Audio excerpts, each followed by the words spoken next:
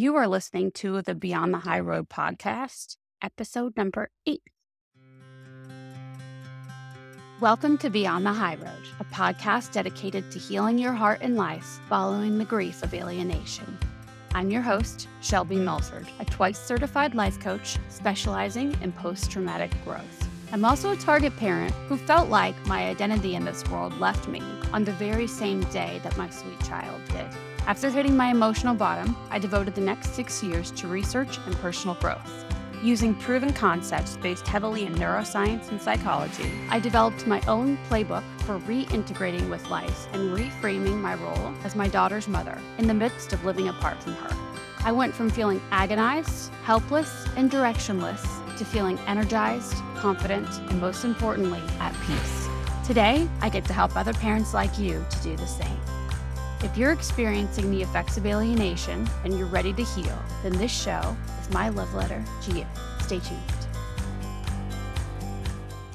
Okay, so before I start, the usual announcements quickly. First, if you haven't clicked the follow button, please do so. And also, I would love if you would rate and review the show, even if it's just a one-word review. It's fine. The more reviews and ratings that we get, the easier it is for parents like you and I to find us. And the second announcement is quickly, if you are interested in the free holiday support group that I'm offering once a week, shoot me an email or message me on Instagram or leave a voice message wherever you're listening to this. That would be fantastic. So I know that you are in and I can plan accordingly. Let me know if the Thursdays at 8 p.m. Eastern Standard does not work for you. And also, if you would please leave a day and time that does work better. And if there's enough people that go into that time, then I will do my best to accommodate. Okay. All done with that, and stay tuned.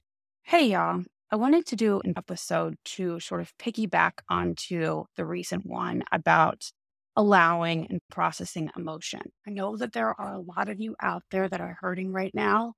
I've spoken to some of you this week, and I want you to know that I get it. I also want to offer you a little help with the overwhelm that you might be feeling with regard to your grief. So this episode is dedicated to you guys in particular. So on a few occasions this week, I've had this one memory that's resurfaced for me. It's a bittersweet one. I mean, it's bittersweet to have a memory already. That's a bittersweet experience. And then the memory itself is also a bittersweet one. It's about my daughter, obviously. She was like between the ages of 5 and 7, maybe even 7.5. It was something that she would say. It was like a behavior that she did when she was usually pretty tired, and she was just like needy in like the most precious way, just for sake of her own privacy. I'll leave the details out, but the basic gist is that she wanted me. She wanted me to hold her. She wanted me to rub her back. She wanted me. She wanted me in her presence. And painful. It's like really painful to think back on that memory, because I hear her voice so distinctly, so clearly. I hear her tone, her inflection, I can feel her. I can actually it brings me to tears to tell you about it now, but I can feel her little hand, on mine. And this has been years now, as a parent, you just don't forget those things, right? And so I have processed this. Just as a side note, I always say it's a terrible idea to go out there and talk about something that you haven't yet processed yourself. And I have processed it, but it still brings up emotion. The reason I wanted to share this with you is that the way that you approach these memories and these moments of grief makes all the difference in your recovery. As parents, I think it's normal and I think it's healthy. You want to look back on and know that you loved your child as much as you possibly could. And in the same breath, a sneaky thought will often come in. And the sneaky one is that you didn't love them. You should have known. You should have known, and you should have paid attention to the signs. You should have this and you should have that, like last week on the should and shouldn't. This is the sneakiness I was referring to. It's funny. I'm just actually getting that, because it'll come up with a very well-intentioned thought, right? I want to look back and know that I did the best that I could for my child, that I provided for my child the best that I possibly could. And that thought alone sounds noble, right? But then a sneaky part of your brain will be like, but did you? So you begin to question your own self. This is a little dangerous little cycle. Now, this memory has come up for me, I'd say about 4 times this week, where I was, in my home. I would say something and it would trigger this memory. And clearly, for whatever reason, this is something that I hadn't processed before, this one specific memory. In the past, a memory like this would have sent me into a days-long funk because either A, I was refusing to feel it because I knew it would open the floodgates and ruin a holiday, Thanksgiving. I had things to do. I had family to see. I didn't want that to whisk me away. That's how I would have handled it many times in the past, most of the time in the past. Nope, I don't want to feel you right now. Compartmentalize. We'll deal with you later. But the thing is then I never would have dealt with it. And then also, while you're busy, I call it buffering, right? While you're busy trying to ignore the memory, it's still like low key there throughout that whole holiday anyway, right? You just may not know it. It's just sitting there at the tippy top of your subconscious. So it's always there. It's like, and you're in a funk and you don't even know you're in a funk until like you look back on it. So the other thing I would have done is I allow for the feelings to come up, but then I would make the memory mean so much more than what it meant. In the past, I would have listened to the sneaky part of the brain trying to tell me that I didn't do enough, that I should have known. This is the difference that I'm talking about with wallowing in it or feeling it. There's a clean pain and a dirty pain. When choosing to feel it, I can have two entirely different experiences, right? I can become engulfed in it. I can make the memory become something entirely different than it is by itself, by ruminating, worrying, blaming me and others and the alienator, the judgment on top of it, the should or shouldn't talk like we were talking about last week, and of course, the inevitable shame cycle, right? When I go into that whole cycle, I don't end up for you. I promise that you will not end up with your desired result, unless your desired result is to be in a shame cycle or to be depressed. And I highly doubt that. Not if you're using your prefrontal cortex. Not because it could be a habit. Many of us with trauma have experienced trauma in childhood. And then, of course, during alienation, part of our brain and our limbic system, our nervous system does kind of want to go into the depression because it's something it knows. And it knows that, listen, if we're not going to die, then depression's okay. It's comfortable here. It's familiar here. And we know it. So part of your brain kind of sometimes does want to go there, right? But truly, like your higher self does not want to be in that place. So you get really nothing done in the place of choosing to feel it and becoming a victim to it. So I add to the pain and suffering by making the memory mean this whole story, right? I get angry, I get blamey, and then I go into self-sabotage with the negative self-talk. I would add all of this crap on top of it. It was like self-induced suffering. Or I can honor the memory. You can honor your memory. You can use your prefrontal cortex to moderate, be the moderator for the limbic system and your primal brain as well, and your old way of dealing. You can recruit your prefrontal cortex. And how you do that is by reminding yourself that you want to give the memory its dignity, right? You want to honor it. You want to recognize the pain of the grief.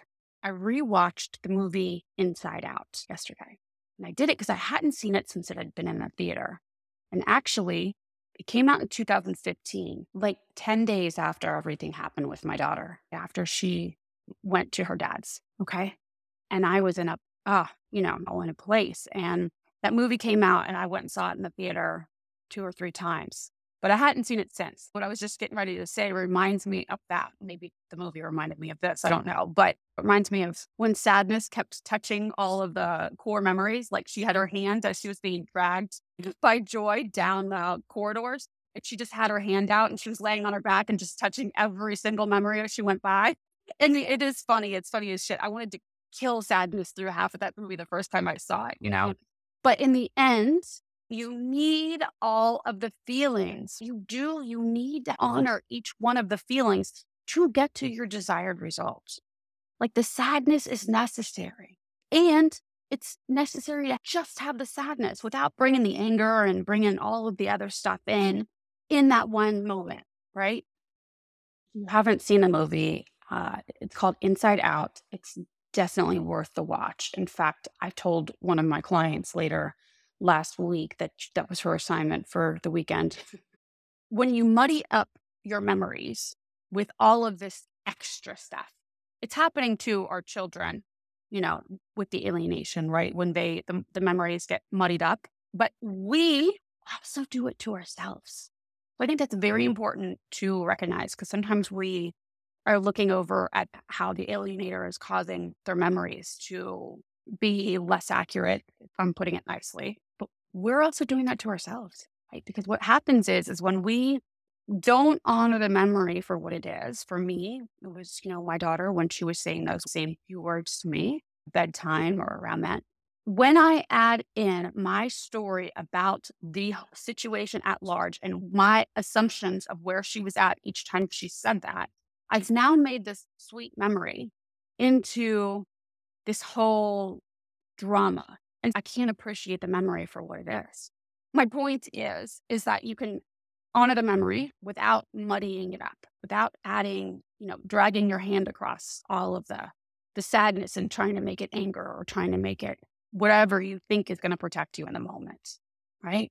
So you'll know that you're feeling your pain and your grief in a clean way when the experience and the memory feel less charged, less rushed, less anxious, less angry. You just look at it for what it is. Like it is a very simple, slower, more aware feeling of grief. And also, there is no noise or chatter going on up in your head. Okay. There's no judgment or questioning whether you did it right. Where I feel it physically in my body, it's always in the solar plexus area. Also, there's an absence of tension in my shoulders or in my back or, headachy sort of feeling. That isn't there. Now, this is how I feel it, right? How you may feel it, it could be completely different.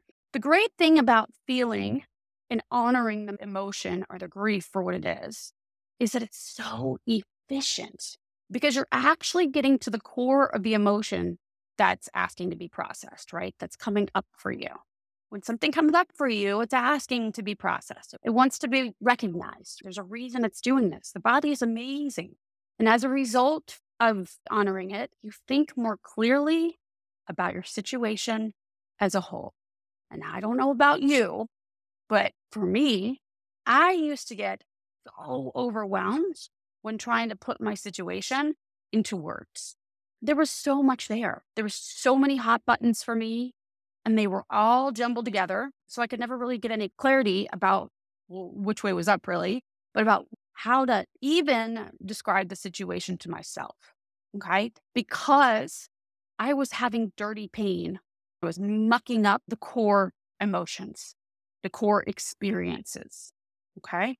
So when you do it this way, you end up finding much more clarity and eventually finding peace, even in the grief. So I'm going to break down the experience from this week. There were two kinds of emotions around this one specific memory. There were like the love and the longing emotions.